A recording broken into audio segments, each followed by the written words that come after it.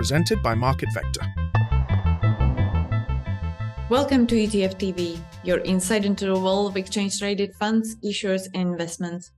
I'm Margaret Harikova, and joining me today is Martin Leinweber, Digital Asset Product Strategist at MarketVector Indexes, and Deborah Furr. Welcome, Martin and Debbie. Thank you for having me. Thank you. Martin, for those who are not familiar, can you start by explaining the concept of staking, especially as it relates to Ethereum? Staking in the cryptocurrency realm, at its core, it's a process where individuals and institutions lock up or stake their digital assets to support operations of a blockchain network, especially those operating under a proof-of-stake protocol. Historically, Ethereum operated on a proof-of-work protocol similar to Bitcoin, but it transitioned to Ethereum 2.0, which operates on a proof-of-stake mechanism.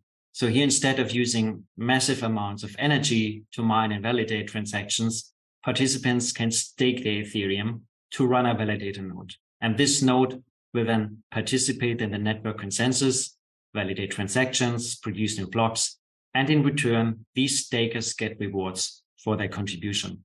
So while some might associate staking with any activity that involves locking up tokens to get rewards, it's essential to distinguish between protocol staking and other DeFi activities like liquidity provisioning and lending. We are focused on supporting and securing the blockchain network, the so-called protocol staking. Now, let's delve into your innovative indexes. How do they integrate this concept of staking? So the MarketVector Figment Ethereum Total Return Index doesn't just track the market price of Ethereum. It also accounts for the rewards one earns from staking their ETH. So staking in the crypto world is somewhat analogous to earning dividends in the traditional markets. And this index captures the combined value of Ethereum's market price and its staking rewards, giving a more comprehensive view of Ethereum's overall returns. And meanwhile, the MarketVector Figment Ethereum staking rewards reference rate measures the annualized rates resulting from staking ETH on Ethereum. Yeah, you can compare that with Leinweber or now SOFR in the traditional world, where you have a daily annualized rate. So it captures all on-chain activity, including the rewards earned on both the consensus and execution layer and slashing penalties. Choosing to partner with Figment was a no-brainer. Their expertise is laser focused on staking rewards. They've been navigating this intricate world of block proposals, staking, and those complicated slashing events, while we've been championing index administration. Marrying our respective strengths means we are giving our users an unparalleled experience in digital asset indexing. So they are not just getting numbers and charts, they are getting an index enabling a new story, a narrative that's backed by two experts in the industry. And as the landscape of digital assets continues to evolve, this partnership ensures that we are not just keeping pace, but setting the pace. The Ethereum indexes are just the beginning, and we are eager to see where this partnership takes us next. One of the notable aspects of these indexes is their inclusive reward capture. Can you break down what this means in practical terms and how it might affect an investor's potential return? The indexes capture and reflect all possible rewards and incentives available within the Ethereum network.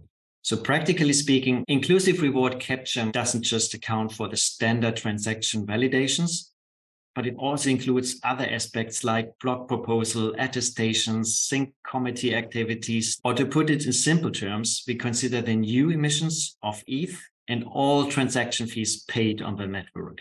Where three people talk about rewards and penalties from both the consensus layer and execution layer.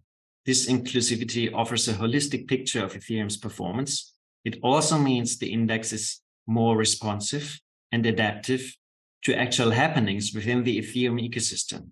So if on-chain activities are particularly rewarding, that positive performance gets reflected in the index, potentially boosting investor returns. Conversely, if there are significant penalties or missed rewards, the index would also reflect that. And I think that's pretty important and that's unique.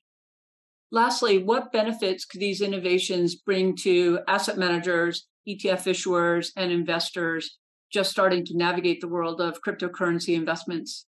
So overall, I see three primary use cases. The first is benchmarking. As we have LIBOR or SOFR in the money market world, we have now a similar thing in the Ethereum world. So think of every asset which is denominated in ETH, you suddenly have a discount rate. The second use case are derivatives. Many futures exchanges, market makers, and structured product providers are eager about this. Yeah. If you're concerned about volatility, derivatives, especially swaps, can be a lifesaver.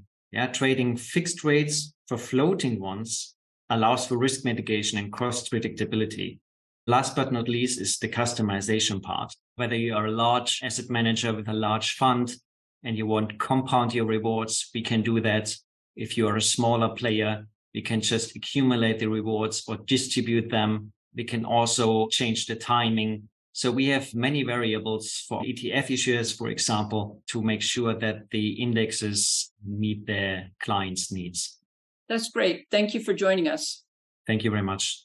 Thank you to our sponsor, MarketVector Indexes, and of course to all of you for watching. To watch prior episodes and to see news from the ETF industry, visit us at etftv.net. Thank you.